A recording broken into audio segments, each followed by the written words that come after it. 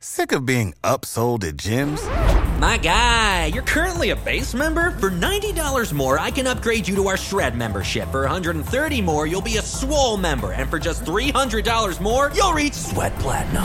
At Planet Fitness, you'll get energy without the upsell. Never pushy, always free fitness training and equipment for every workout. It's fitness that fits your budget. Join Planet Fitness for just $1 down and $10 a month. Cancel anytime. Deal ends Friday, May 10th. See Home Club for details.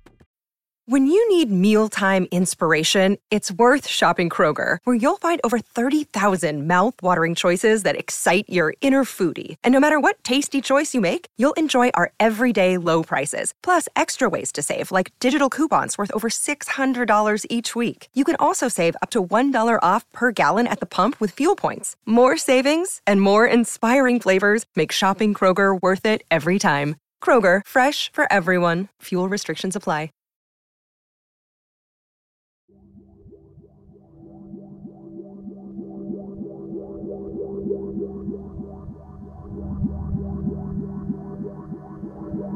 A man, 18, was treated at York Hospital Saturday for face scratches he told Helen Township Police he had sustained when attacked by a green-haired monster. It was crazy. I mean, it didn't make any sense. There's definitely what I feel are Bigfoots in this area. Don't look behind you, I'm told. Don't look behind you, I'm told. Don't look behind you. A supposed wild man was seen in the hills near here on Friday. A man, 18, was treated at York Hospital Saturday for face scratches he told Helen Township Police he had sustained when attacked. A supposed wild man was seen in the hills near here on Friday. There's definitely what I feel are Bigfoots in this area. It was crazy. I mean, it didn't make any sense.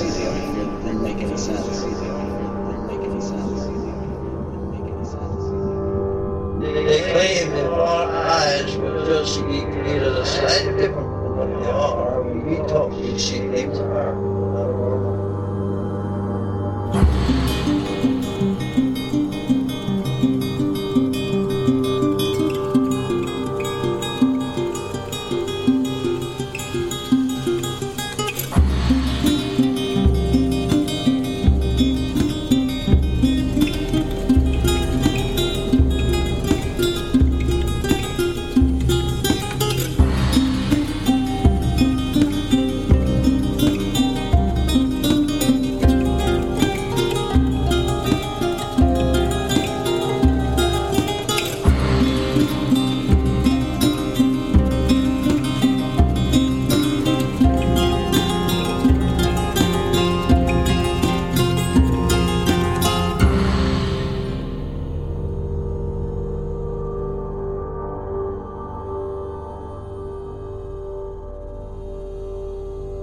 Welcome to the Strange Familiars podcast.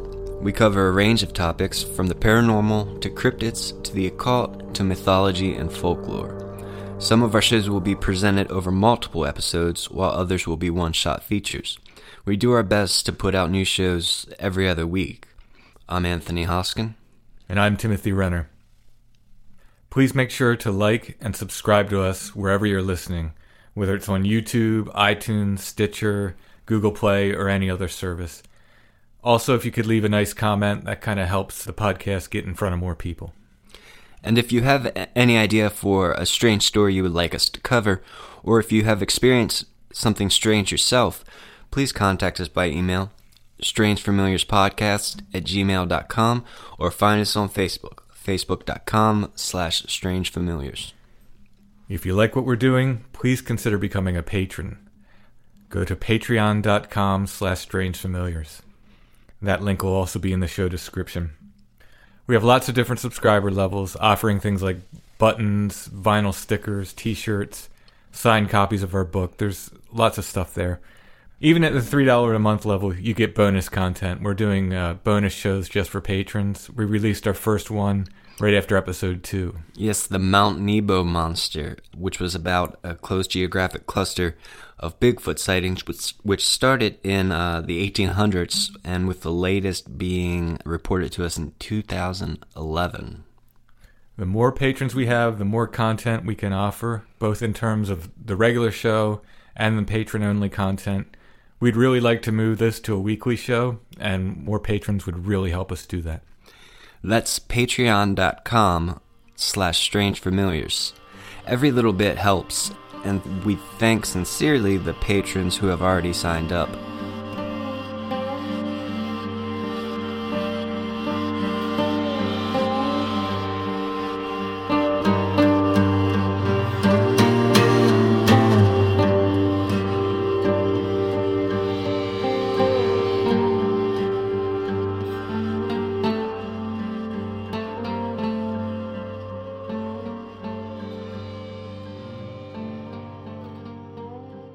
Welcome to episode 3.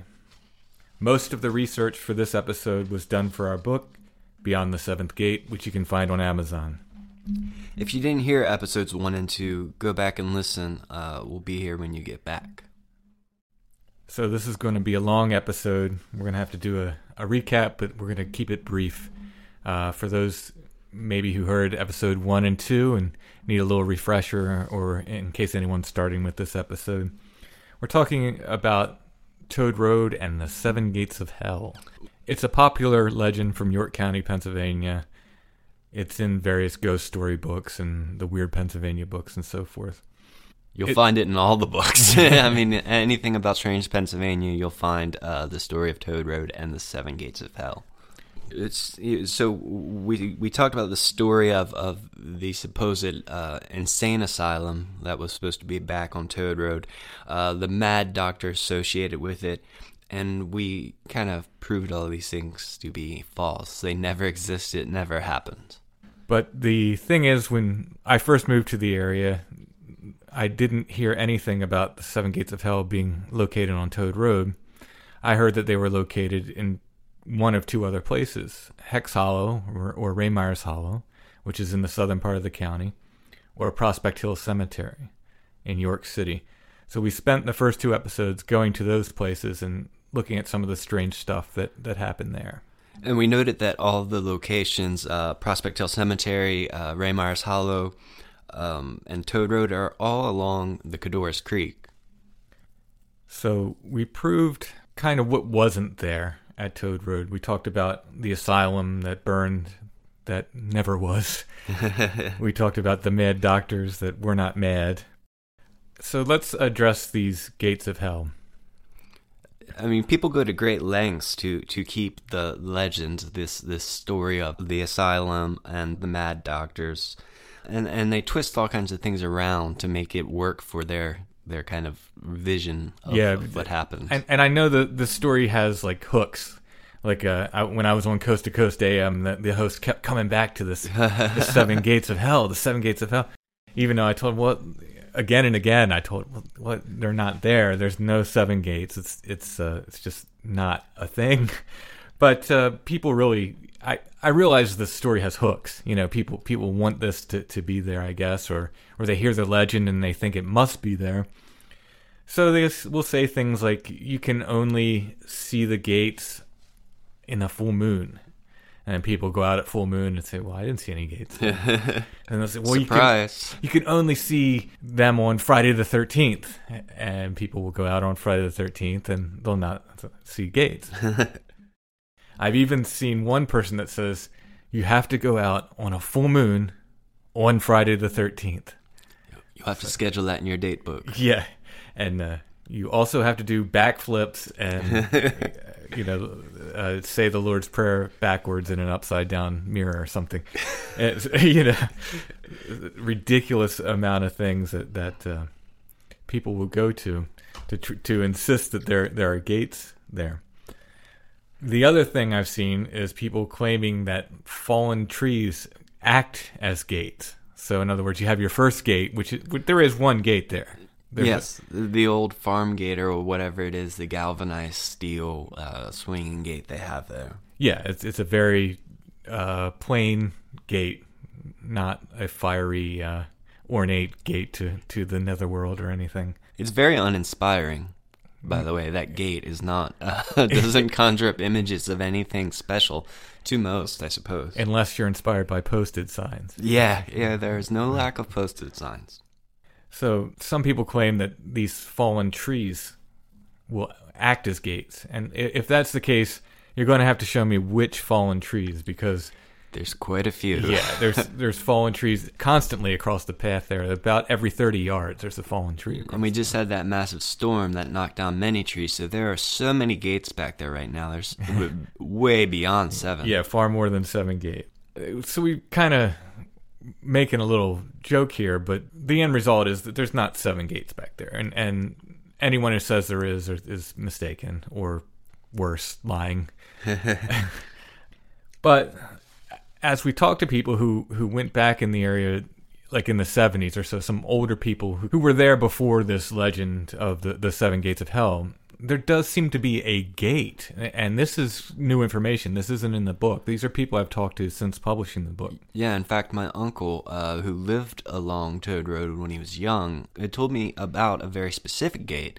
It's not there anymore, so we just have to take what we hear from others. Your uncle's a little bit older, right? He would have. Yes, he's early 50s. So he was a kid in the 70s. Yep. Yeah, that seems to be the age of most of the people that remember this gate. There seems to be one particular gate, and it was a little bit south of the gate, the galvanized gate that we talk about with the posted signs. Right. It was just a little bit south of there, from what I can tell. There was a gate that people would go to experience strangeness, or some people said there were ghosts there, and it seems to somehow be associated with a stone house that was eventually torn down. Yeah, there's nothing back there anymore. There's unfortunately no gate, and that was only one gate. I mean, I don't know where they go after they see that one gate. It's a kind of a Easter egg hunt to find the other 6 gates. Well, let's keep this one gate in mind, because that'll come up again later as we talk about some things. There was this single gate that people note, but they don't talk about multiple gates. They don't talk about 7 gates, and to my knowledge, it wasn't a gate to hell. It was just a gate that was sort of a landmark back there for him. Yeah. But we have to talk about what is there, what people report, what people have told us is back there, what happened, what people have experienced. So let's touch on that a bit. Yeah, and these are the strange things that people do report back there. And along with these reports, you often see people saying, well, I went back there and I didn't see anything weird, so there's nothing back there. I always kind of point out that just because you go back and don't see something weird doesn't cancel out anyone else's experience. If you take something perfectly mundane, let's take a bluebird, and I tell you I saw a bluebird down that path, you might go down that same path 5 minutes later, and that bluebird's gone. You might go 2 weeks later, and the bluebird's not there. It just simply means nothing, just because somebody went back and didn't experience anything strange. Yeah, and if you want to see the bluebird and it's not there, then you're disappointed, and you make a bigger fuss about there being nothing there. Right. So what is there? I mean, there's many things that are reported. Right. We get reports of shadows and shadow people, mystery lights, the orbs again that we talked about in Hex Hollow. Black dogs. The common black dogs associated with many strange phenomena in many places around the world. Sometimes we get ghost reports. Not the victims of the burning asylum. No, that's the really interesting thing. The most common one is the ghost of a little girl that either meets people in the woods there or warns them away from the area. But I don't think many little girls were, put in insane asylums. But she wants you out of there. Well, she's warning people. Yeah, and then there's a few other things. Yeah, the stuff that gets really interesting and ties into what I found later. People report being paced or stalked in the woods. Either something behind them or something pacing them from the side, in the trees that they can't see, just out of sight in the trees. They report dog heads too high in the trees, which me as a cryptid guy, I immediately go to Dogman for that. Who knows? Maybe there's tree climbing dogs. They report things peeking from the trees, peeking from behind them. And by far, the absolute most often... The screams in the woods. That's the report we get more than anything else.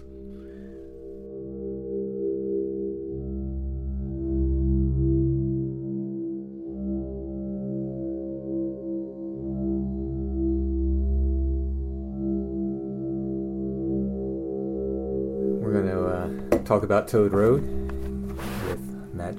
And you went back there originally what year?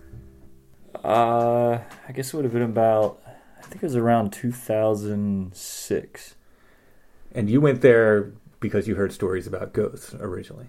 Correct. I had heard, just through rumblings, I had heard that there was like an insane asylum, and that it was a place that was haunted. And being a young guy, I thought it was something that I'd like to investigate, and a few of us went up there to try to find it.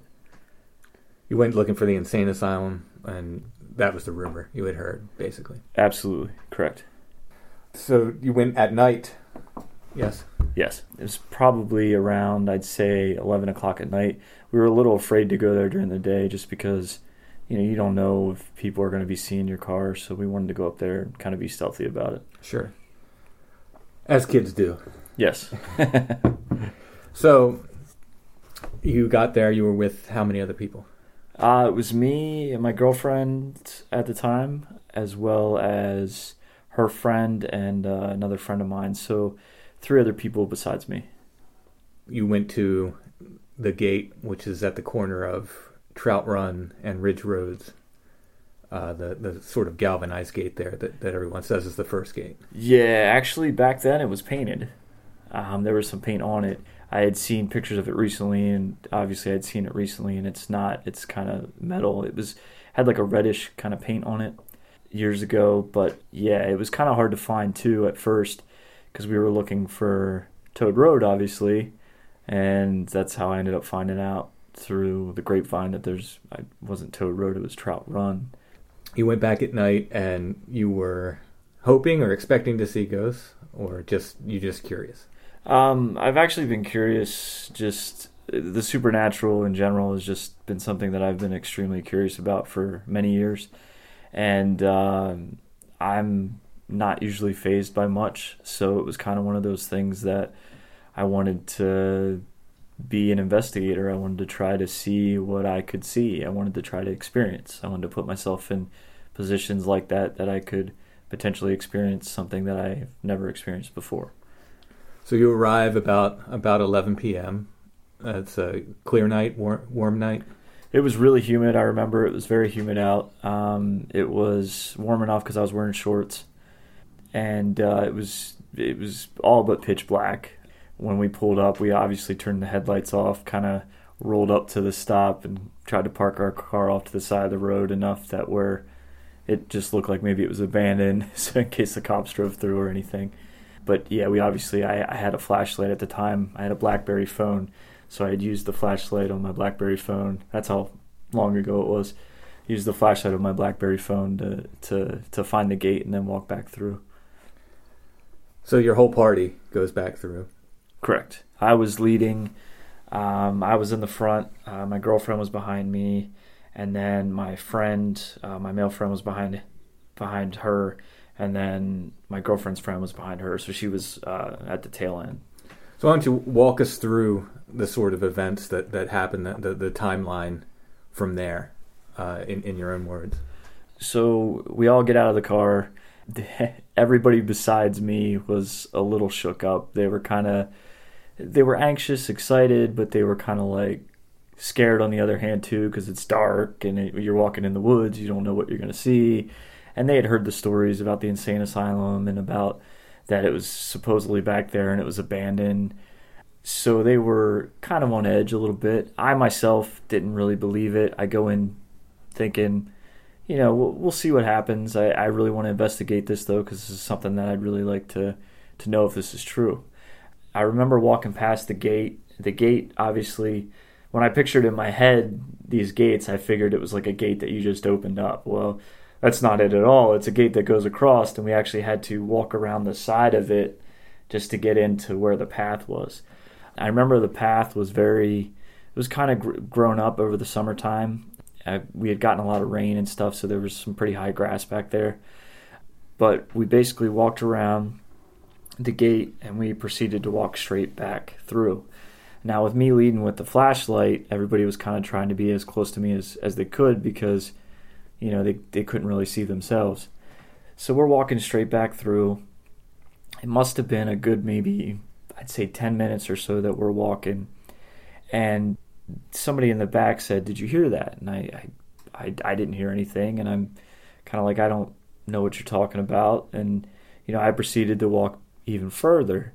And I'd say maybe about a good 5 to 10 minutes afterwards. So now you put the time frame, maybe 20 minutes or so of walking, and I hear the loudest blood-curdling scream that I could have ever heard. It sounded like a woman, and it sounded like she was being physically hurt or that she was whimpering, crying, but it was the loudest scream I think I've ever heard in my life. The second I heard that scream, I started to hear footsteps and people freaking out, and here I turn, and my whole party is running back towards the front of the gate and leaving me stand there in the middle of the woods. My first impression is, oh my God, this is a woman. She's hurt. I need to find out what's going on. I need to find her. Like, this is not okay. And I remember I was back there for another 10 or 15 minutes before I returned back to the car, just searching the close proximity of the area where we were at to see if I could see anybody or find anybody. And I could not find anybody at all. And what was odd to me is right before the blood-curdling scream, right before I heard this loud lady scream, it was almost like the forest went dead. Like the crickets, the locusts, like everything stopped. It was literally like this. It was almost like you could hear a pin drop at that point. And then it was literally maybe 10, 15 seconds beforehand, and then that's when the scream happened. So that was kind of odd to me that occurred. And after about, like I said, maybe 10, 15 minutes of searching to try to find what this was, I proceeded to walk back to the car, kind of feeling a little on edge, like, did I just leave somebody hurt in the woods? You know, like, I kind of felt bad. Did you think at all, like, maybe this is a scream of one of the ghosts or something like this? That wasn't my first inclination. When I had heard that, everybody that was with me, that was their inclination. They thought, oh my God, this is a ghost, this is a ghost. You said the insects and everything went quiet. Did you notice anything else, any other movement or anything? No, it was seriously completely dead quiet. So after the rest of your party runs off, you don't hear another thing? Nope. Did the insect sounds come back? Do you remember? Yes. Once after we heard the scream and I kind of regained my bearings of my party basically leaving me stranded in the woods, there was a pause, maybe about a 30, 45 second pause where it was still kind of quiet, and then I started to hear like the forest come alive again, it would be like if you would walk into a forest at 12 o'clock at night and you would hear them rustling around, the movements of animals and bugs and everything. But the sounds did return, absolutely. All right, thanks for telling your story. I think it's a great bit of evidence. Save big money on your outdoor project now at Menards. We have everything you need to keep your outdoor power equipment running smooth, so you can keep that lawn in tip-top shape or enjoy some time on your boat. Right now, all FVP, lawn and garden, and marine batteries are on sale through May 5th. Check out our entire selection of FVP batteries today and view our weekly flyer on Menards.com for more great deals. Save big money at Menards.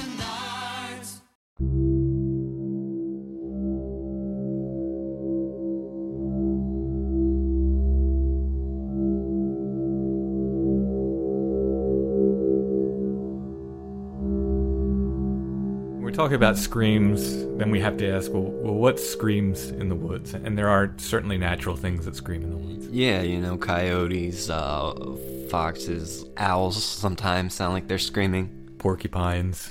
Porcupines, yes. Porcupines would sound nasty. Yeah, so there are certainly natural things that scream in the woods. But as a cryptid guy, as a Bigfoot guy, Tim is definitely a Bigfoot guy. I immediately go to Bigfoot. I shouldn't say immediately. I'm certainly willing to accept that not every scream people heard back there is a Bigfoot. Maybe some are. And I say that because of some other things. Yeah, what we're talking about here, we're talking about Bigfoots because what's happening fits into certain other reports of Bigfoot sightings and what people report. I myself, not being a Bigfoot guy, wouldn't have made this connection, but we'll follow Tim with this one. It does tie in. Yeah, I feel it does. So as I started to look at things, these people reporting things following them, Bigfoot behavior. They're reporting things pacing them in the woods, Bigfoot behavior. They're reporting things peeking from the trees, Bigfoot behavior. And the screams. Yeah, Bigfoot behavior. The very interesting one, the woods going quiet, that is often reported with Bigfoot sightings. Right, and Matt reported that with his scream as well. I mean, the woods don't tend to go quiet. All the insects stop, all the birds stop singing. Yeah, when foxes scream, it's not like everything goes quiet. In fact, it might warn things and make them on edge and kind of more flighty and noisy. Sure, yeah. But we're heading into weird zone here. Beware. So, given that we're talking about now paranormal things, if not supernatural things, I think it's a logical question to say, well, why Bigfoot then? Why not ghosts? If people are saying it's ghosts, why are you saying it's Bigfoot? And here we get a tie-in. It's something that you found, and it's a Pennsylvania legend. So let's make this connection here with the hide behind. Right, and this took me back to the very beginning. That very first thing my wife said to me. Don't look behind you on the Toad Road. That's the earliest snippet of a legend I heard about Toad Road. There wasn't much else to her story, but it stuck with me. So as I'm digging into these Pennsylvania legends for the book, I'm trying to find connections. I run across this creature called the hide behind. And the hide behind was something that the Native Americans told the Europeans about when they got here. And I'm sure they had their own name for it. The hide behind is very much an English name. Sure, and whatever they called it is lost to time. But this was something that you were to be aware of. It sounds almost like a shy creature. The hide behind. Yeah, but it would follow you through the woods. It would stalk people, and they said only the bravest should be the last in line, because only the bravest could be relied on to never look behind. Yes, don't look behind you at all cost. When I read that, I went right back. I went, aha, there it is. That's the legend. And it ties in this Toad Road legend with this older Pennsylvania folklore, far older than Dr. Belknap, far older than even insane asylums in general. It goes far back to when the Europeans first arrived here. I'm sure it goes back to when the First Nations people were here before they ever told Europeans about it. The other thing that the hide behind did was it snatched people. It would take them and they would never be seen again. And this, too, is something that is sometimes ascribed to Bigfoot. I'm going to go ahead and say that the hide behind is a local name for a Bigfoot creature. It has enough of the behaviors that are associated with Bigfoot where I'm going to say that this is just an alternate name for Bigfoot. Yeah, I would say that the patterns and the reports are exactly the same as what happens with Bigfoots. So, given this, I started looking into newspaper reports. And I did find some pretty interesting things in regards to Bigfoot. Now, you have to remember, historically, the name Bigfoot was not common currency until maybe the late 1950s, maybe even later than that. It was used in the 1950s for the first time. I think it probably really didn't become common currency till the late 60s, early 70s. Sasquatch was not used. Old newspaper articles, they called them wild men. The following story, they talk about Accomack. Just to note, that's a few miles away from Toad Road, maybe not even a few. Yeah, and the Accomack has its own stories. I mean, I believe there's reports of hauntings there, and it's known locally to be a haunted place. Right. Once again, we have something where we have these strange reports occurring together. Very close. The area in general is the Helm Hills, where both Toad Road and the Accomack are located. Yep.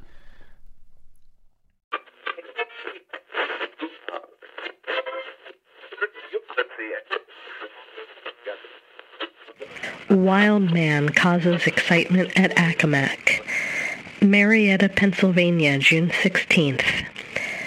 Considerable excitement prevails on the other side of the Susquehanna River as a wild man was seen by a number of parties. He was last seen near the summer resort, Accomack, by one of the proprietor's daughters when he ran her into the house. The man was nude and had a long beard. Parties are hunting all day for him. Harrisburg Telegraph, Harrisburg, Pennsylvania, June 16, 1913. Wild man at Accomack. Human being entirely nude inhabits River Hills. Chaste girl. Accomack, June 16. A supposed wild man was seen in the hills near here on Friday by a daughter of Leonard Waller, proprietor of the summer resort at this place. She was badly frightened by his appearance. While walking near the water's edge, she observed the bare foot of a human being, and upon approaching it, a man, entirely nude, arose and chased her into her home. A search was made immediately, but no one could be found. Yesterday, he was seen in the hills by several visitors from the lower end of the county, who spent the day there. The York Daily, York, Pennsylvania, June 17th, 1913.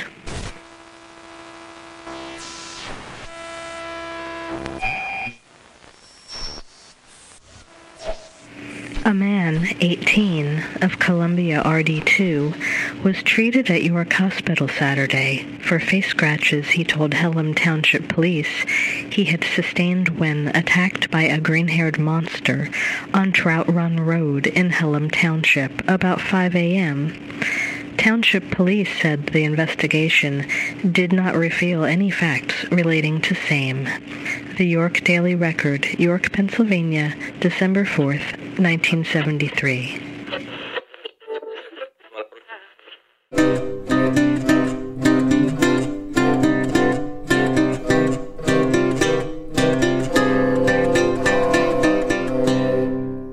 So we talk about me being the Bigfoot guy, and I'm not the only Bigfoot guy. He's the only Bigfoot guy in this room. I'm not the only guy who thinks Bigfoot might be out in that area. I met another Bigfoot researcher. He doesn't like to call himself a researcher. He says he's a enthusiast, which that's fine. That works. I met him on Toad Road, and we saw some very interesting things, including a huge tree break. They call them tree breaks. It's sort of a formation. Yeah, formation of the broken trees. Yeah, this was a huge X, and the very interesting thing about this was the roots were up. So this is a big tree that, no single human could have, where the roots were up and it was made into an X formation.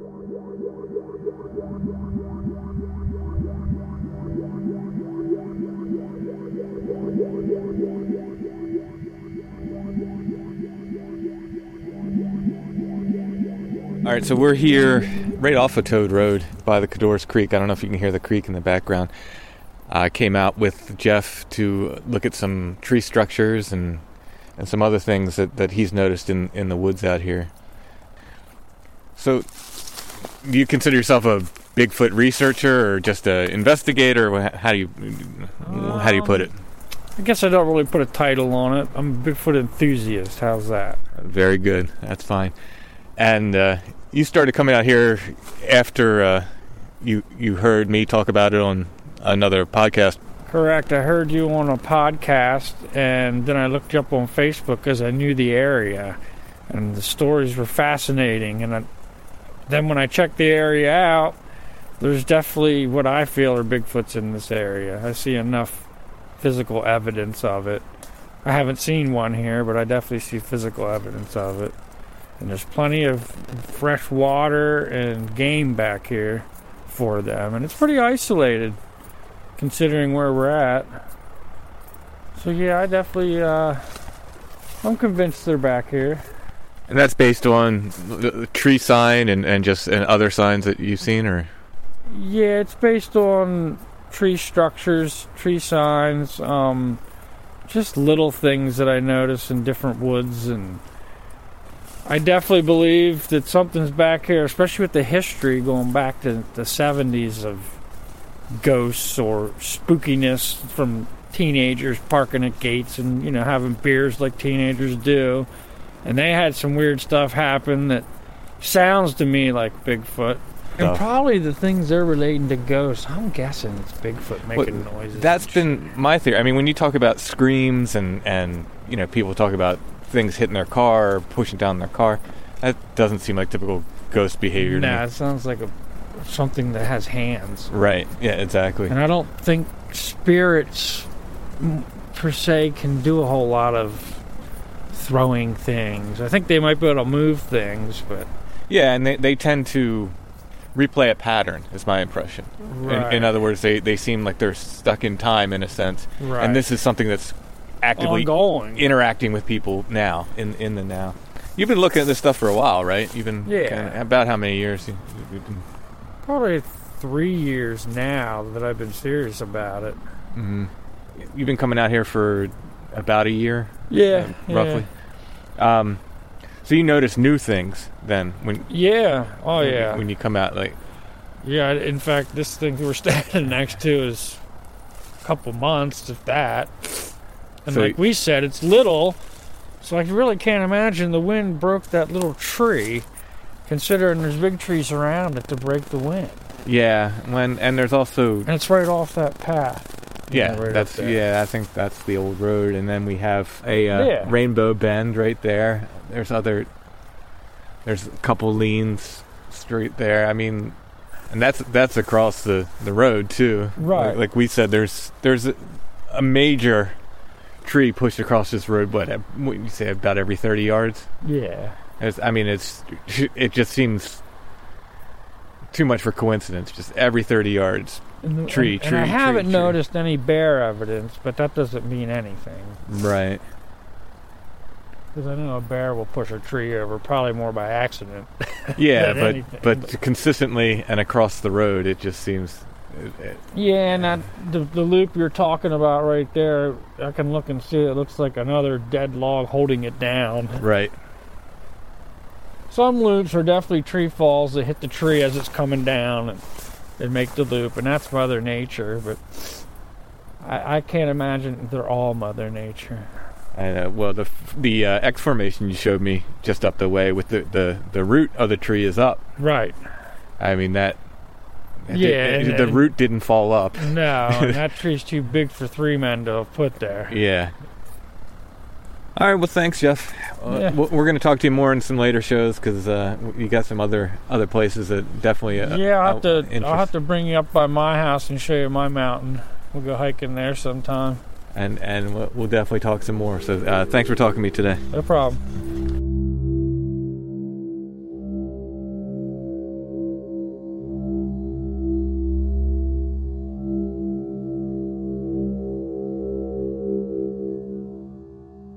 The other interesting thing that I experienced when I was out there with Jeff, his girlfriend was out there with us, and she said at some point when we were done recording the interview, she said, I heard a huffing sound, and she pointed the direction kind of across the creek. I was looking in that direction, and I saw one of these huge white sycamore trees just moving, waving back and forth in the air.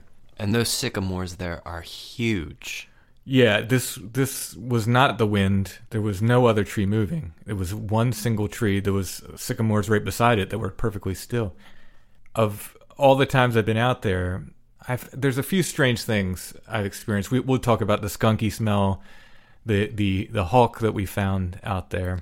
One night when I was out there, maybe heard bipedal footsteps.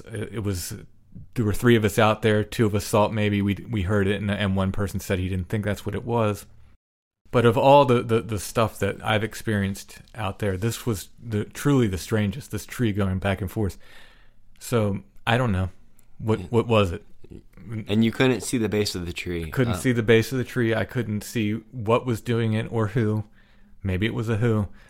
But a massive who. Yeah, it would have been someone strong, or maybe they had a rope tied somewhere I didn't see, or something.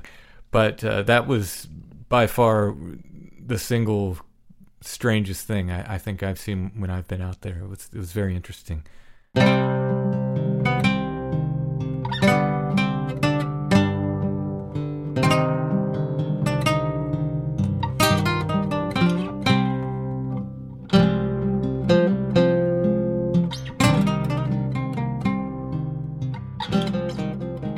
So we're talking about Bigfoot and the hide behind and how they are reported to snatch people, people go missing, and you made another connection there. Yeah, I've been reading a series of books called Missing 411. They're pretty popular with people in the Bigfoot world, in the strange phenomena world. They're written by David Paulides, and it's important to say that he himself says it's not Bigfoot. I don't know if he means it's something along with Bigfoot, or if it's not Bigfoot at all, or he kind of holds his cards close to his chest. Yeah. But he does point out certain patterns. In some of his cases, there are certainly reports of things which seem to be Bigfoot creatures. I'm trying to think of specifics. There's one where people reported seeing a bear carrying a kid over his shoulder, like walking upright. Yeah. Yeah, so maybe, who can say, but they certainly seem to point to Bigfoot like creatures being involved, or a talented bear. Extremely talented bear. But Paulides has identified these patterns that he recognizes in these cases of these missing people, and there's several patterns he has of boulder fields that they occur in, and people being stripped of clothes and stuff. The ones that apply to what we're talking about are first, and this may be more of a coincidence, and maybe it doesn't apply because it's not really named this. Then we said that the 7 gates of hell are not located there. But he says areas that are named devil or hell have more missing persons cases for whatever reason. I think he says there's probably a reason they get named that for one reason or another. I could see that, I suppose. So we have the 7 gates of hell, and it's located in Hellum. Exactly, which Hellum has nothing to do with hell. And I think, unfortunately, that's probably another reason why the 7 gates legend stuck there, because it's called Hellum. I think it's someone's name. I think it was someone's name from England or something. I'm not sure, but it's not hell. It's not named for hell. It's probably the name of a mad doctor. Don't start that. Yeah, I'm just kidding. I'm not going to start a new trend or superstition here. I heard on the Strange Familiar podcast that Dr. Hellum was a mad doctor. He was holding insane asylum patients at the 7 gates. Oh, okay, I changed my mind. We can run with that story, and please attribute it to me. The other pattern that applies, that Paulides mentions in these Missing 411 books, is that it's very often the person who's the last in line that's getting snatched. And that just points once again right back to the hide behind. Exactly, where we have the last in line. Only the bravest should be the last in line. They could be relied on not to look behind. Don't look behind you on Toad Road. And Paulides is saying, here's the last in line that's getting snatched. So I started to look for missing people in the area. I found some hunters. One, more recently, they found him. They said they thought he fell from his tree stand. You can say maybe he fell from his tree stand. Maybe he was taken out of his tree stand. Yeah, and there are many tree stands back there to fall from. So I guess if you have 100 tree stands, what's the chance there that somebody's going to fall from one? Sure, we'll assume it's high. There's another hunter that was found much earlier.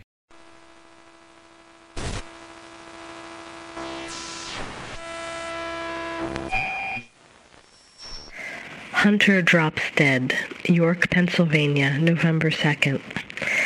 Pennsylvania's rabbit hunting season, which opened today, claimed its first victim. A York man dropped dead near Cador's Furnace after firing 2 shotgun charges. The Delaware County Record, November 2nd, 1931. That one is very strange to me. He discharged his shotgun at what? And then he was dead. Right. So it's, maybe that one was a simple heart attack. Maybe. These are maybes. We're not saying these are definitely creature attacks or anything else.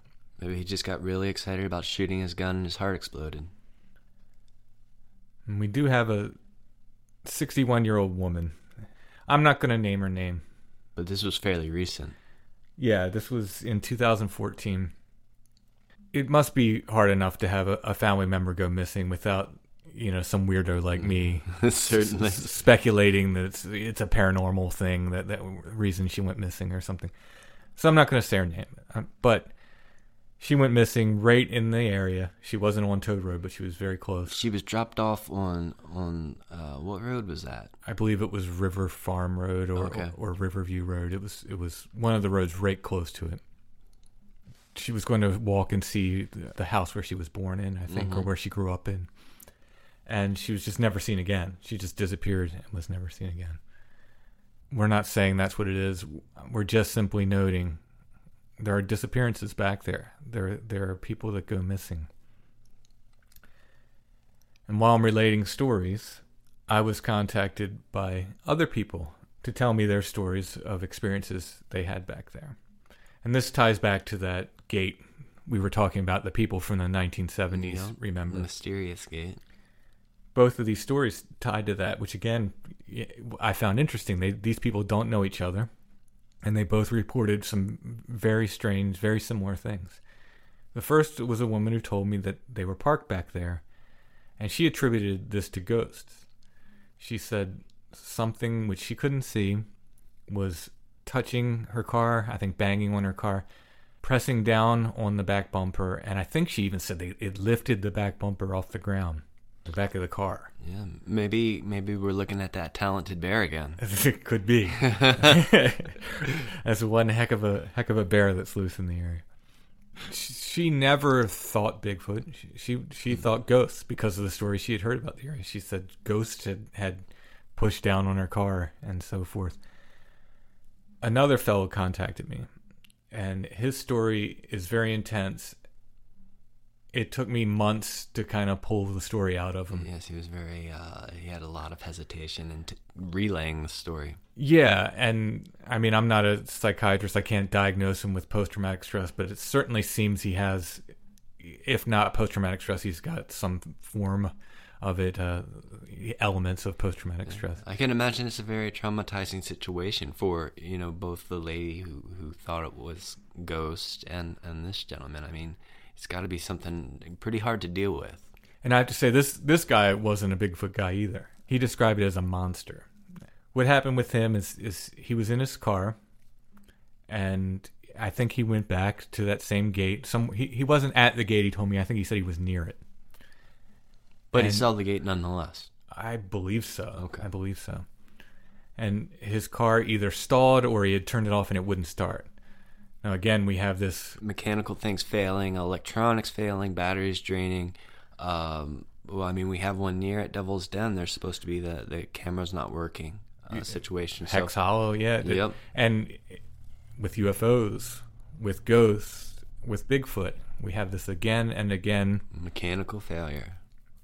So he was sitting in his car for a long time, until the early morning hours. He couldn't get it started. He said something, again, was coming up and brushing up against his car and tapping on his car, and he couldn't see what it was. Eventually, he said, well, I can't stay here all night. I have to go get help.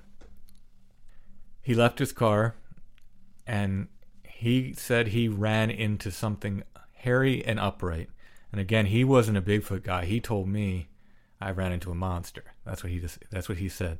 I suggested to him, I said, do you think it could have been Bigfoot? And he paused.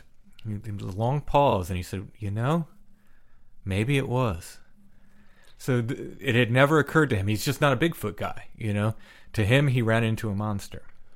What I like about both of these reports is neither one of them were Bigfoot people. They didn't know each other, and they both had these experiences of this sort of trickster being that ties into other Bigfoot reports, and we talked about this before about like I said, the being tricky and kind of teasing, or frightening.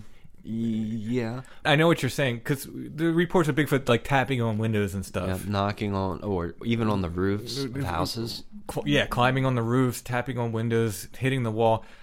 This is something that's 8 to 10 feet tall, and guess the weight, 700-800 pounds maybe? I have no clue. We had that one report that we talked about in either episode 1 or 2 of the thing growing to be was it 15 feet? Oh, that was in the patron episode. Yeah. Oh yeah, I'm sorry. So those that are not patrons do not know this information.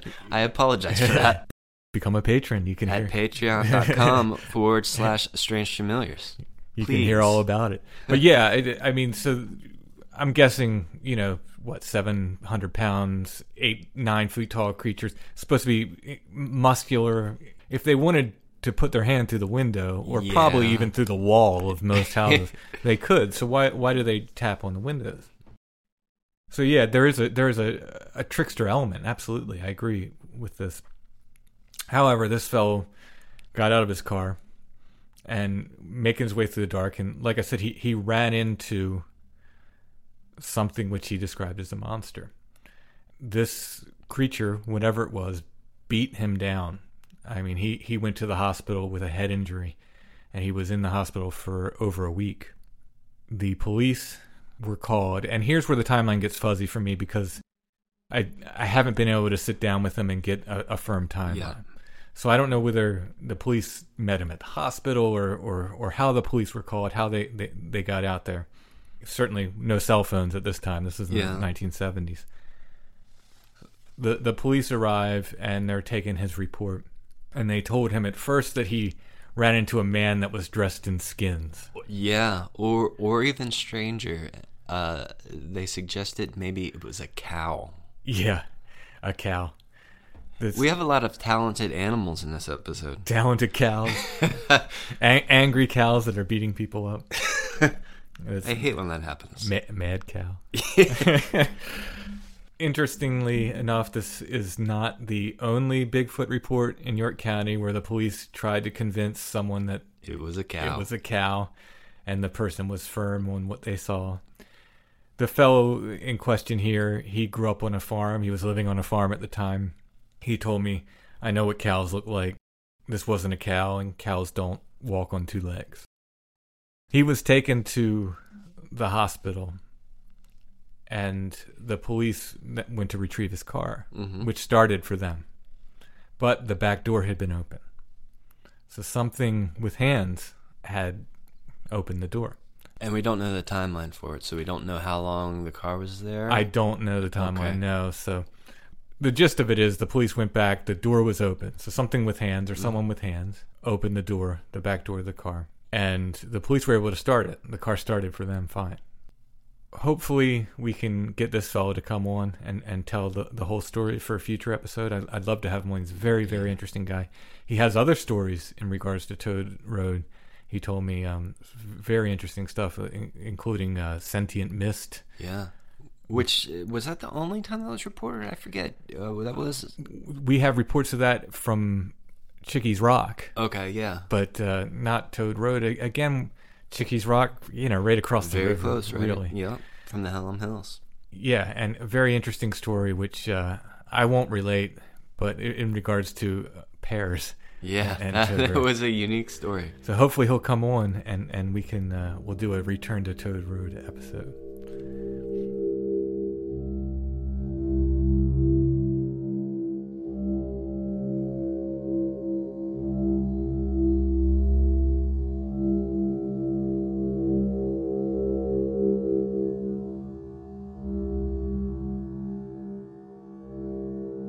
While we're on the topic of cryptids and Bigfoot and the like that I'm attributing to at least part of the story of Toad Road, there's a picture that's on the back cover of the book, our book, Beyond the Seventh Gate. That Tim took.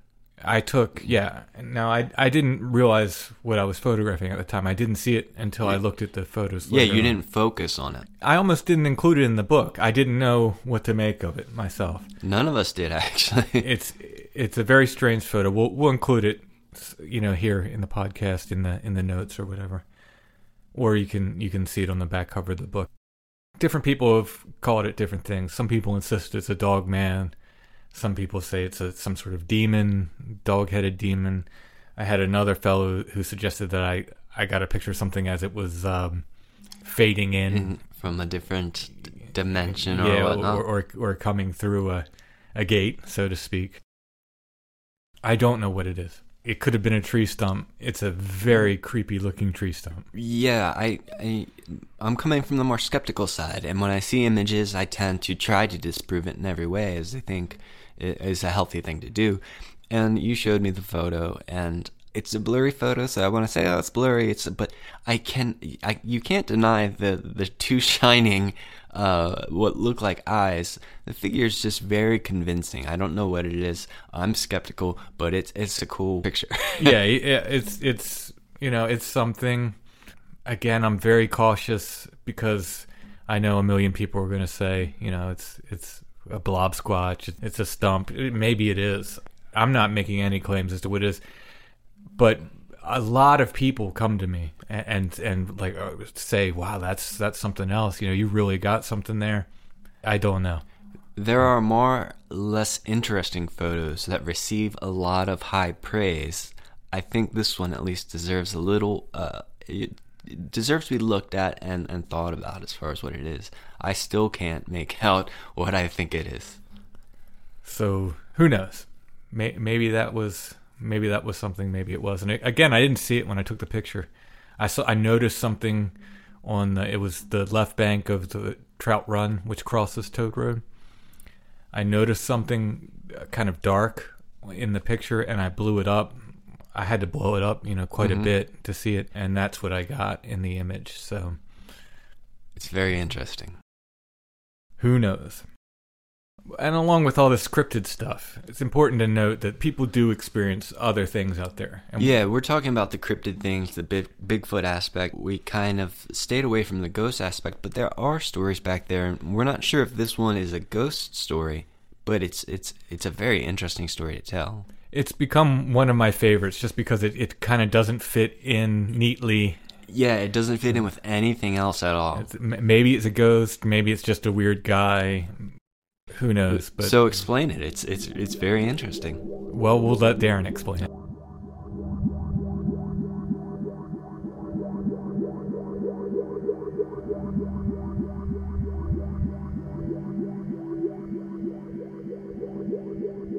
We're talking with Darren about a particular strange experience he had out on Toad Road.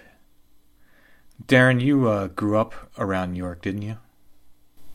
Yes, Hallam in my teenage years, and Crayley, Wrightsville, but all around that area. And I guess growing up around Hallam in your teenage years, you heard about the legend of Toad Road. Yeah, I'd always heard about it, but I'd for some reason never heard about the It was the Seven Gates of Hell, and that's basically the only story I ever heard. Might have heard about the insane asylum, but back then in the 80s, I think I just heard about the Seven Gates of Hell, but for some reason I'd never gone there till the night of my story, actually. You told me you thought it was maybe 1987 or 1988 when you went out there and had your experience. Yeah, it was about a year after I graduated in 86. It was like 87 or 88. It was summertime, and some friends and I, we were over on Hillview Road in Hellam, which is probably 10 minutes away from Toad Road. And it was a Sunday night. It was about 11:30 at night, and we were super bored. We had no money. We had no beer, which we liked to drink back then.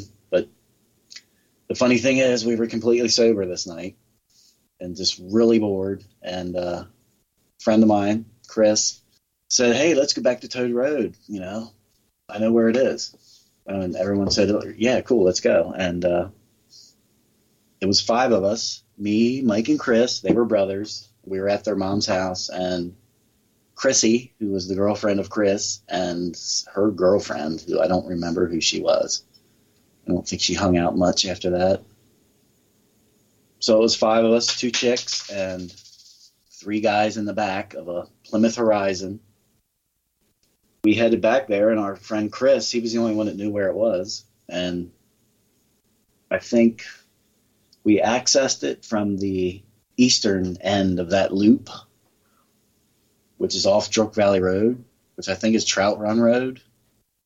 If you came in on the east side, that would have been probably Range Road. Yeah, and it's kind of just like a big horseshoe that goes back through the woods, right? Yeah, Range Road kind of makes that left turn and becomes Trout Run Road. Kind of makes a U there. Yeah, and I only know that now because I'd never been back there, and it was in the middle of nowhere. I don't think there was not any developments or anything. It seemed like it was in the middle of nowhere, really, right in the middle of the woods, no houses. But I'd gone back there a few years ago and took some pictures, and that's when I got the lay of the land. So we accessed it from the east side there. So this probably about almost midnight on a Sunday night, and everyone's sober, 5 people in the car, and we're cruising down this, not a dirt road, more like a gravel road. It wasn't paved, and we were doing a big left-hand loop coming around to that second corner, which I know now is where the Gates of Hell are. Yeah, that's the end of the closed part of Toad Road. So as you make that left there, you go right by the corner where the so-called 7 Gates of Hell are. Yeah, and this was my first time there, but I remember it very well. So we're taking that broad left-hand corner, and as we come around, right there at that corner where the gates are, there was I guess that was Toad Road, where they had it cabled off, like to keep people out, like 2 big metal posts in the ground with a big cable hanging there. Now it's a galvanized gate, but before it was, as you said, I think just a cable across the road. That was the end of Toad Road that they had closed in 1972. Yeah. We came around that corner, and I hadn't seen any houses or anything. I mean, we were definitely in the middle of the woods. I don't think any of that was built up back then in 1987 or whatever. Well, it's dark out there now. I can imagine in 1987 it was even less built up. I'm sure it was even more remote. So we come around the bend. We come around that corner, and the high beams, there's a guy sitting on that cable that's blocking off that old road into the woods or whatever. And our high beams were right on him, and he was wearing a white suit, white shoes, white dress shirt, with spiked up white hair, not as high as your illustration, but your illustration captured him perfectly, dude. When I saw that, I freaked out. I'm like, oh my God, that's the guy. But you took some freedom with his hair. It wasn't that high, but it's great. And I mean, you totally nailed it, man. I was like freaking out when you sent me that picture. I'm glad I was able to get at least close on that. I'm glad you like it. We'll go ahead and put that illustration up with the podcast for people to take a look at it. You should, bro, because it really captured it well. Like, I was really impressed. So, as soon as we came around the corner and saw him, the girl driving freaked out. The other girl was screaming. We're kind of yelling, and our headlights are right on him. And she just like punches the gas, and she's like sliding sideways through this corner. And the headlights are on him. I mean, we're literally almost shooting stones on him. And he's just sitting there with his hands on his knees, and he was just staring straight ahead and never looked at us once. Never moved, really. I watched him the whole time, and we're freaking out in the back. We're like, go back. Like, we flew past him, and the guys are like, go back, go back. We got to ask him what the hell's going on. Because he looked like a real person. It didn't look like a translucent ghost or anything like that. But, of course, the girls are like, F you, we're not doing that. And, yeah, dude, he never flinched. It was crazy. I mean, it didn't make any sense. On a midnight, on a Sunday night, that someone would be sitting in the woods dressed like that. I mean, yeah, who's going to go out to the middle of Helm in the woods on a Sunday night at midnight and just wait just in case some kids, happen to drive by? It seems very remote that it could be anyone playing a hoax. And the fact that he just didn't move is very eerie. It's very strange that he would just sit there, not move, not shield his lights from the high beams, and just stare straight ahead when you drove by. It's very, very strange. Yep. And I'm telling you, Tim, this is real talk. It was as real as anything. We came around that corner, and it just doesn't make any sense because there's no houses anywhere. It was like we were in the middle of the woods. And even if you were pranking someone, like, it wouldn't be possible to not flinch as a car is like sliding past you in the middle of the woods. We could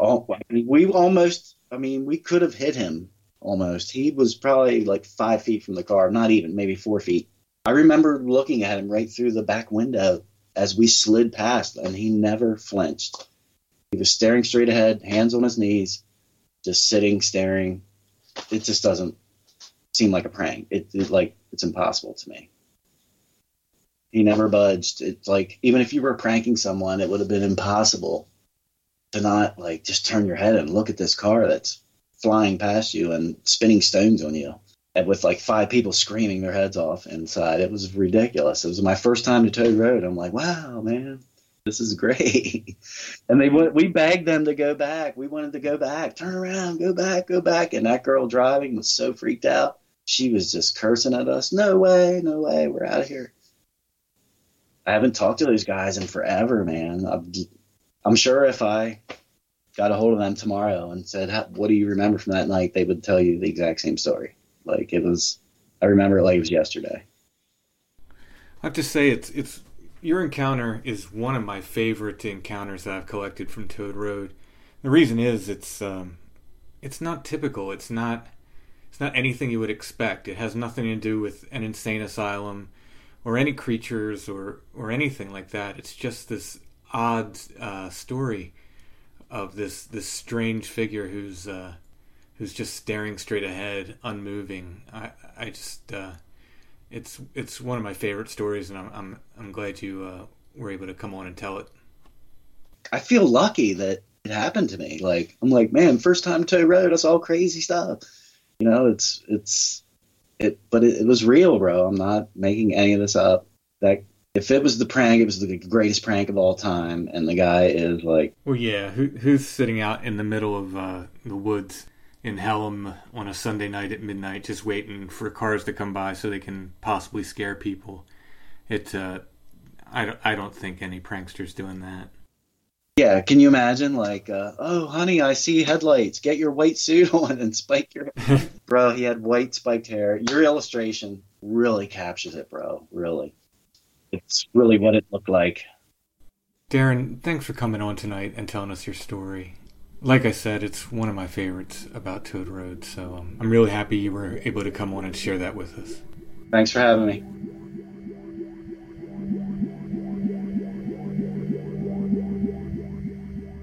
It's an unseasonably, ridiculously warm day in February. The end of February, and it's going to be 70 degrees, I believe. A record high, if I saw correctly. And we're actually standing on Toad Road. This is a part of the road that was, for me, undiscovered until today. We came upon it. We're on the north end. And this would have been the section that ran by the old Flint Mill ruins, which we'll hopefully have some pictures up associated with the podcast of the Flint Mill. This is the section that often goes ignored. I think people are drawn to the section that has the gate down on the other end. Which is weird because this the historical value is here as far as the old ruins, the Revolutionary era ruins, and this really nice road that we just found. Yeah.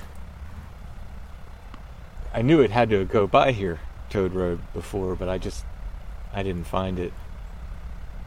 So you'll hear some traffic go by. We are near Furnace Road.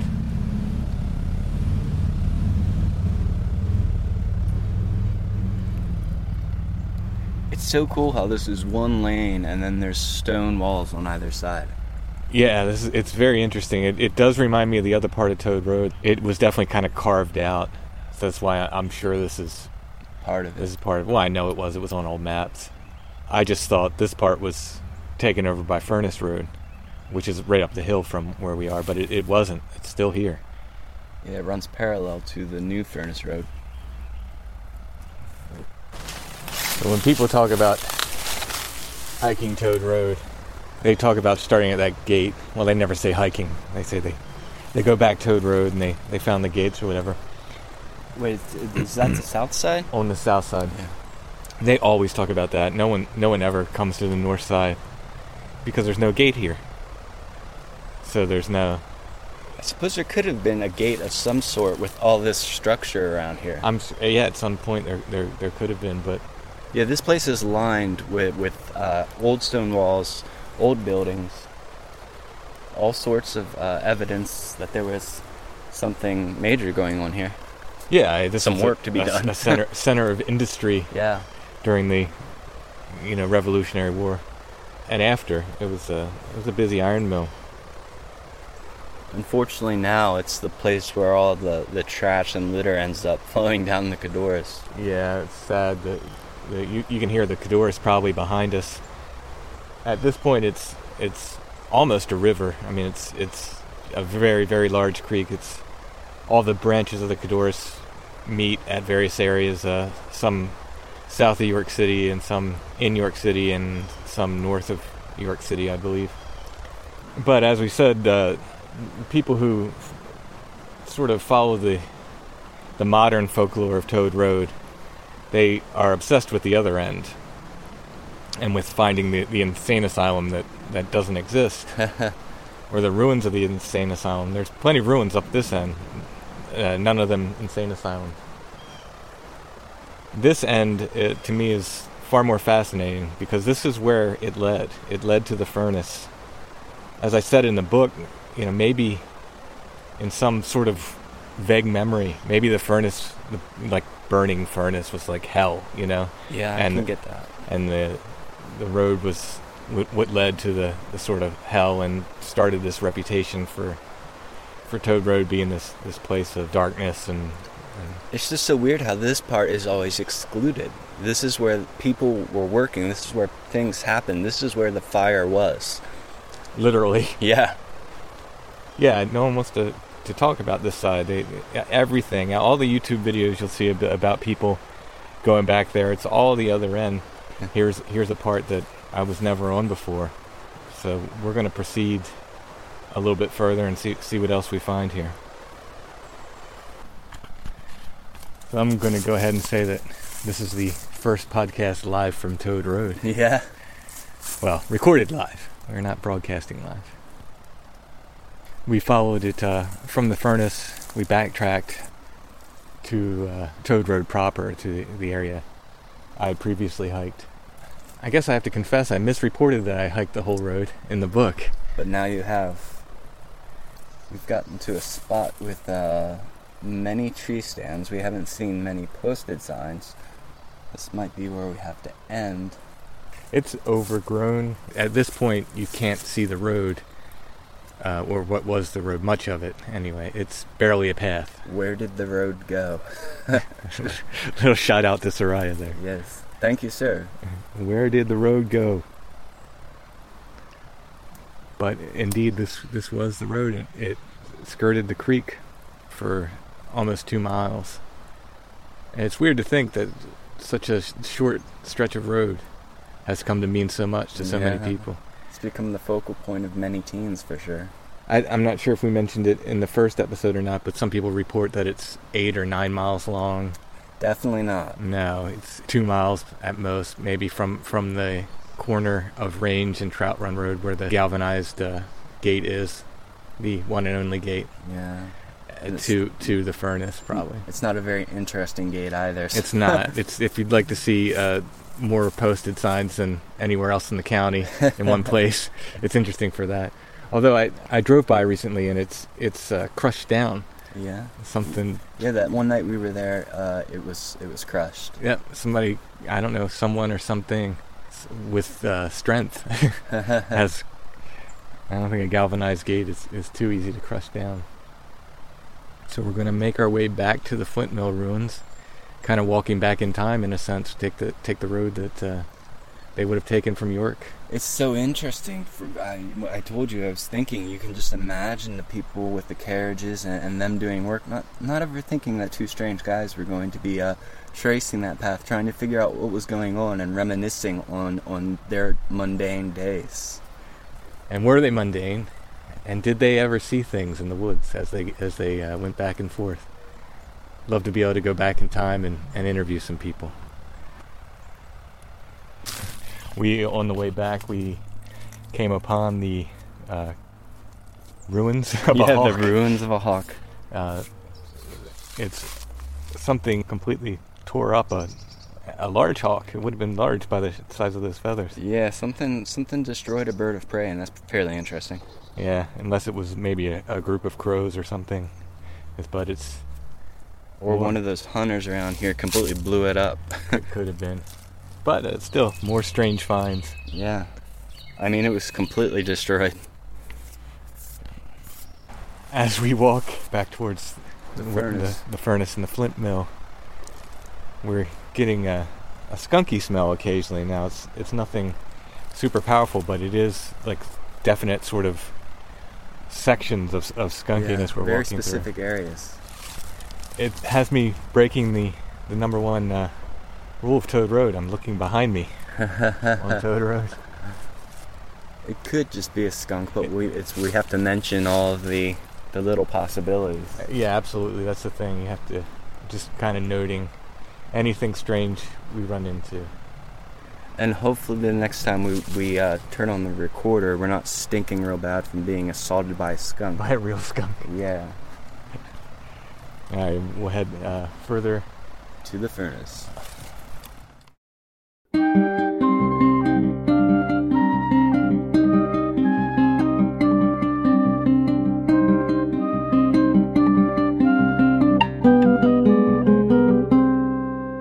So before we leave Toad Road, let's talk about where did it go? What was its purpose? Where did Toad Road lead to?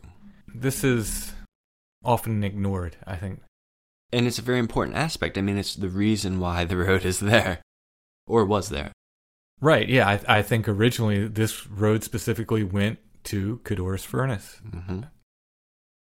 It was used as the road from York to Codorus Furnace. And the Codorus Furnace still stands as it's a looming structure that looks out over the road. It's impressive. It is impressive. To me, it's a bit intimidating.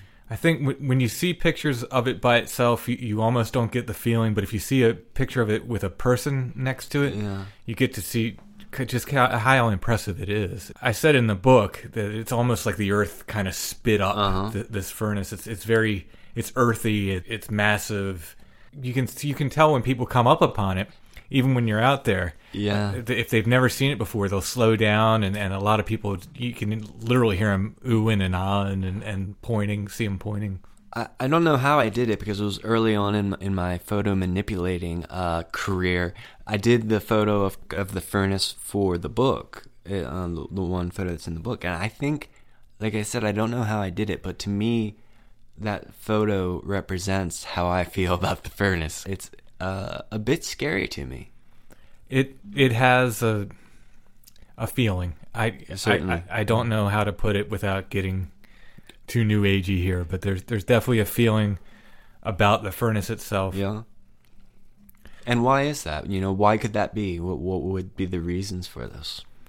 I don't know. Now this is something that made implements of war for Revolutionary War and War of 1812. It's interesting to note that a British general sent spies there to find it and destroy it if they could. 3 spies, right? 3, and 2 went missing and were never heard from again. There we have 1 returns. 2 more missing people. Now, whether they went missing in the Helm Hills or where, we don't know. Maybe they were simply killed by colonists. We don't know. But they are gone. They're missing. So, was it that they were making implements of war? Was it that they were making iron there? We talk about iron being this element in so many supernatural stories. Kind of in some cultures, the bane of the fairies. Right. It was to keep witches away, too. Mm-hmm. So here we have this thing that made iron and no longer makes iron. So now it's a safe spot. No, it's like the poles of the magnet are reversed or something. So maybe it's attracting things to it, because there are ghost stories associated with the furnace. Mm-hmm. And to me, my theory always goes with ghost to what happened there, the energy that was there. I think a lot of people have that theory that ghost behavior kind of happens where there were sometimes negative things that happened, but just there was so much energy put in there. There were people working around there all the time, and some bad things happened there. So there's a lot of energy involved with the furnace, around the furnace. It would have been dangerous work. Yes. There were laws passed in the 1700s where you couldn't sell alcohol within 2 miles or something of any iron furnace. You don't want somebody drunkenly stumbling into a pit of hell. But they didn't regulate anything back then. You know what I mean? Yeah. Here we have these regulations very early on. So that says just how dangerous it was. We have the recurring stories of the cruel Iron Master. In the case of this one, the Iron Master was said to keep people imprisoned in his house or something. So there's the cruelty involved. And by the way, that there was a story also reported in one of the ghost story books that a skull was found under the floorboards of that house. I've not been able to confirm that. To me, if you find human remains, I think that would come up in the newspaper. Yeah. Because they were refurbishing the house, and that's when they found the skull. And there are actual articles about the Iron Master's house being refurbished, but I can't find any mention of the skull being found. The other ghost story, I'm not sure if the Iron Master is supposed to be one of the ghosts. It's just, one of the stories that's told in the ghost story books about the cruel Iron Master, which, by the way, that's something that comes up again and again with these iron furnaces. The furnaces, yeah. The cruel Iron Master.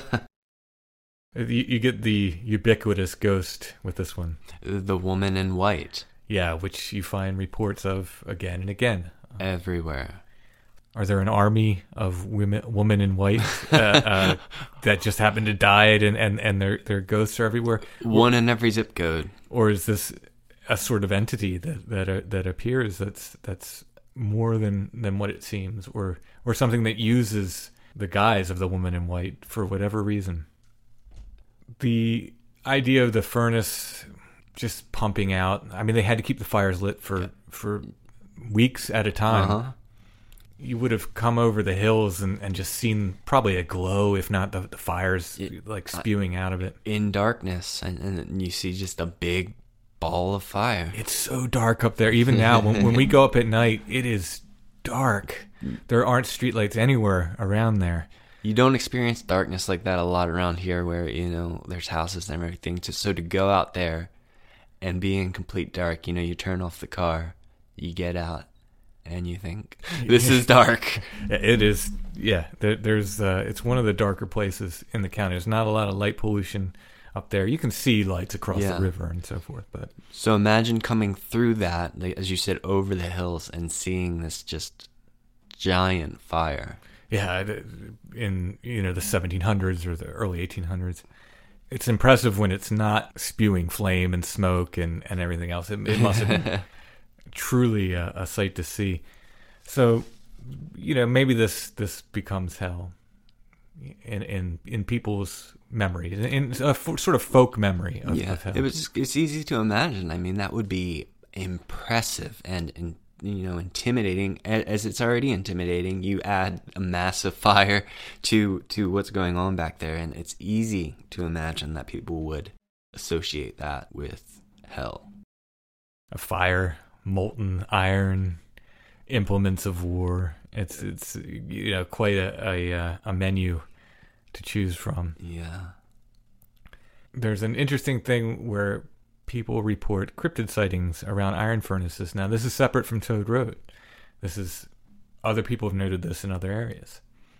We've already said there's ghost sightings around these furnaces. Now, there's cryptid sightings. Why is this?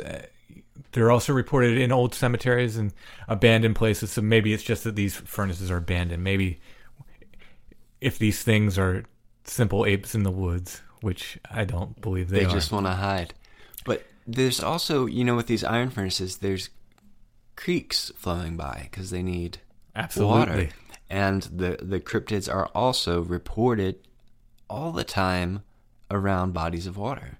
Absolutely. So is it simply because there are creeks there? Are they attracted to places where human activity was that isn't anymore? Like they're just interested in these abandoned places? Or is there something else? I brought up the question to the Facebook group of another podcast. And their answer was that the creatures are eating the dirt to get the minerals for their diet. They're literally eating the dirt just to get, I guess, the iron that's in the soil. I guess if we're going to put one foot in the weird, we might as well jump completely in. And these are people who insist it's a natural animal. They don't think it's anything weird about it at all. This is a natural animal that's in their mind eating dirt to get iron in its diet. Toxins and stuff. I don't know about that. We don't know. We're open-minded. We can't say, but I don't see an animal taking handfuls of dirt and eating them to get iron in their diet. They're supposed to be meat eaters. I think you get plenty of iron from a meat eating diet. I'm vegetarian, so maybe I should go back there and eat some dirt to pump up the iron in my diet. Go ahead, try that for a little while, and get twice back a day. Tell me how that works. Yeah. We'll report on that. I'll measure my doses. Unfortunately, with the furnace, and there were probably tragedies that happened there in the course of people working there that were not reported, or it's a dangerous job. We just haven't found. There's some other tragedies that have happened in the area. Play right side. Odd shooting affair. While he stooped to cut a hole in a hog's snout, a revolver dropped from the inside pocket of the coat of Perlis Gingrich of near Starview, York County, and discharged, the bullet penetrating the young man's breast just above the heart. His condition is serious. The injured man, who is about 22 years old, went to Cador's Furnace Thursday morning to assist Jacob Wambaugh in butchering. One hog had been killed, and in order to get a grip on its snout to pull it away from the place, it fell. Young Gingrich was using a knife to cut a hole in the snout. As he stooped, the revolver fell from his pocket and was discharged. The New Oxford Item, New Oxford, Pennsylvania, January 23, 1908. Body of man found at Codorus Furnace. The finding of the badly burned body of an unidentified man led to the disclosure today that Elmo G. Snyder, 26, overseas Army veteran of World War II, has been missing from his home in Pleasureville for more than 3 weeks. However, relatives of the ex-soldier said they were unable to identify the charred remains as the body of Snyder.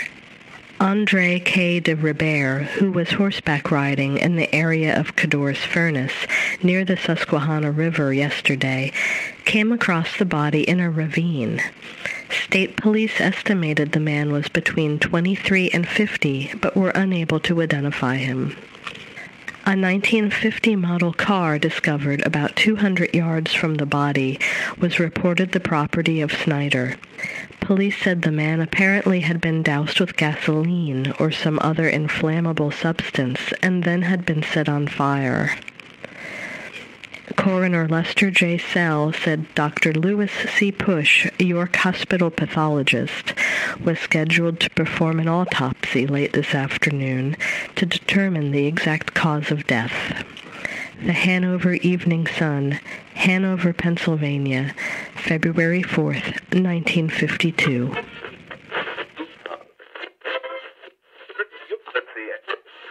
A 22-year-old York man found along the Codorus Creek near Codorus Furnace Road Saturday was murdered by gunshot, according to York County Coroner Catherine Fornan. John R. Zink of 230 West Jackson Street, York, was found near noon Saturday by Dennis Lanassa and Ron Keach, who were preparing for a canoe race along with other members of the Conewago Canoe Club. The body was dressed in blue jeans with a shirt and jacket pulled up around the victim's head. A 16-foot toe chain also was draped over the top of the body. An autopsy was performed earlier today, but the coroner's office would release no details other than Zink had died of a gunshot wound. Zink was last seen Thursday afternoon after stopping at his mother's home on his way to work at Cole Steel. According to police records, Zink never showed up for work and was reported missing at 9 p.m. Friday. According to his mother, Zink was carrying a large amount of cash, including his income tax refund and a week's pay. No cash was found on the body, according to Pelham Township Police. The Hanover Evening Sun, Hanover, Pennsylvania, March 12, 1979.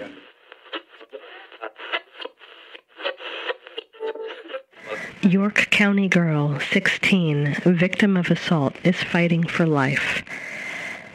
While authorities were attempting to identify the victim of a murder in Shrewsbury Township early Tuesday morning, a 16-year-old Pelham Township girl was fighting for her life in York Hospital, where she was taken after being raped and shot in a wooded area along Codorus Furnace Road. The victim, according to York Hospital, was admitted with 2 bullets in her body, one in the groin and the other in the chest. She was in the hospital's surgical intensive care unit, and her condition this morning was listed as serious. According to Pelham Township Police Chief Granville LeMaster, Jr., a prime suspect in the case is a red-headed man in his 20s. LeMaster said it may have been the second time the rapist struck in the same area, noting there were similarities between Tuesday's attack and a rape of a 13-year-old girl in September 1979. He said the 2 assaults occurred within 1.5 miles of each other. He said that the first victim was threatened but not hurt after the attack. LeMaster said the victim on Tuesday was dropped off by her father about 3/4 of a mile from her school bus stop on Accomack Road, but that the girl never reached the bus, which she was to have boarded at 7 a.m. Police said the attack occurred in the wooded area sometime between 7 and 9 a.m. A small caliber handgun was the apparent weapon used by the suspect to abduct and wound the girl, police said. The wounded girl crawled from the wooded area to the road where she was found, still conscious, by a passerby. The Hanover Evening Sun, Hanover, Pennsylvania, April 22nd, 1981.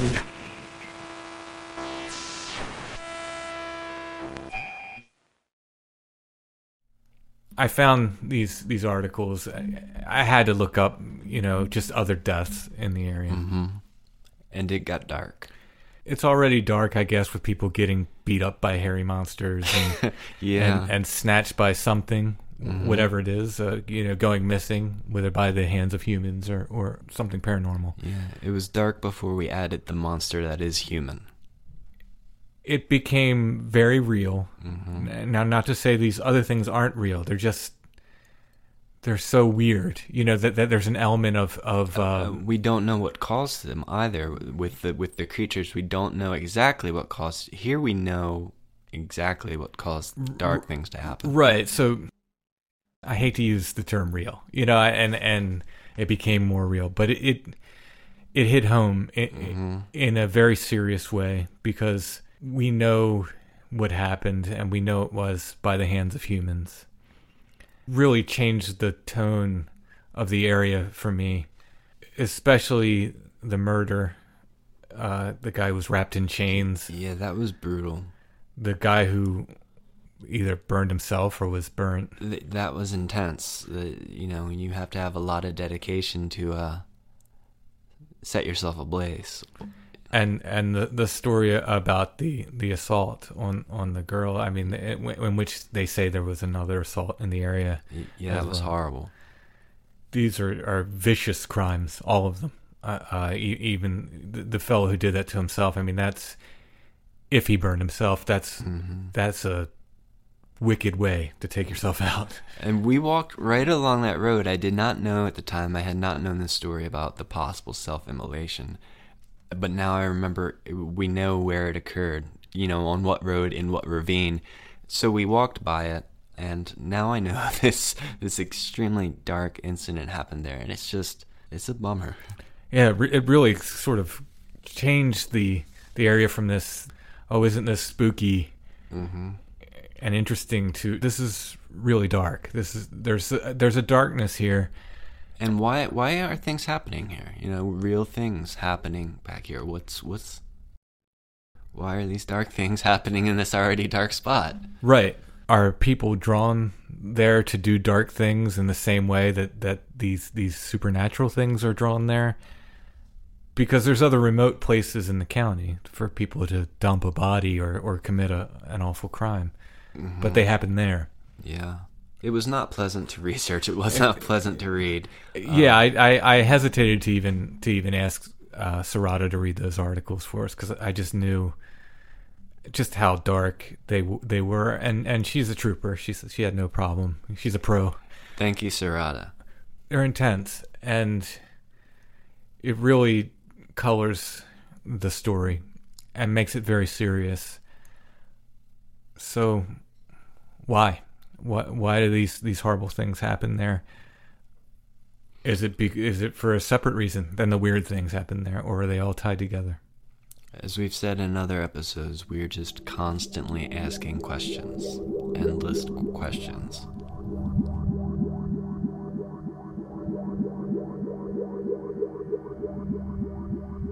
So for our next episode, we will be leaving Pennsylvania and heading to Indiana. We want to note that we're not just a Pennsylvania podcast. Now, there's a lot in Pennsylvania, a lot to explore. Certainly, we live here. It's easy for us to get to these places.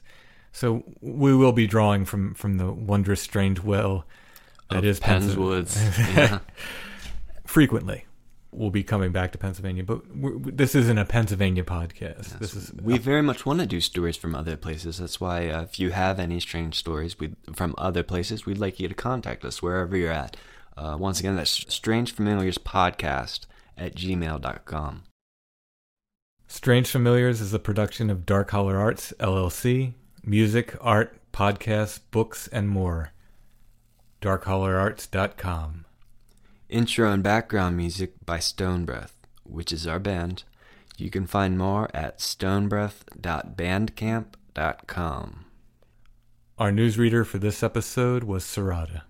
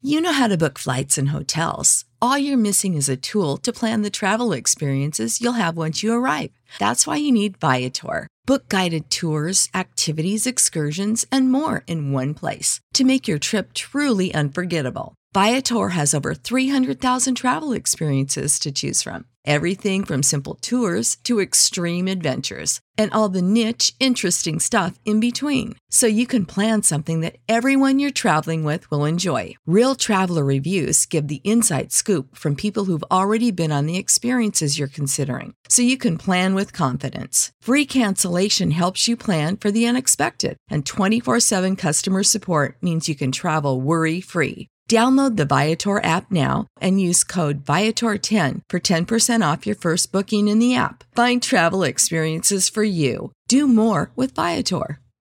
Support for this podcast and the following message come from Corient. Corient provides wealth management services centered around you. They focus on exceeding your expectations and simplifying your life. Corient has been helping high achievers just like you enjoy their lives more fully, preserve their wealth, and provide for the people, causes, and communities they care about. As one of the largest integrated fee-only registered investment advisors in the U.S., Corient has deeply experienced teams in 23 strategic locations. Corient has extensive knowledge spanning the full spectrum of planning, investing, lending, and money management disciplines. Leverage Corient's exclusive network of experts to craft custom solutions designed to help you reach your financial goals, no matter how complex they may be. Real wealth requires real solutions. For more information, connect with a wealth advisor today at Corient.com. That's Corient.com. Corient.com.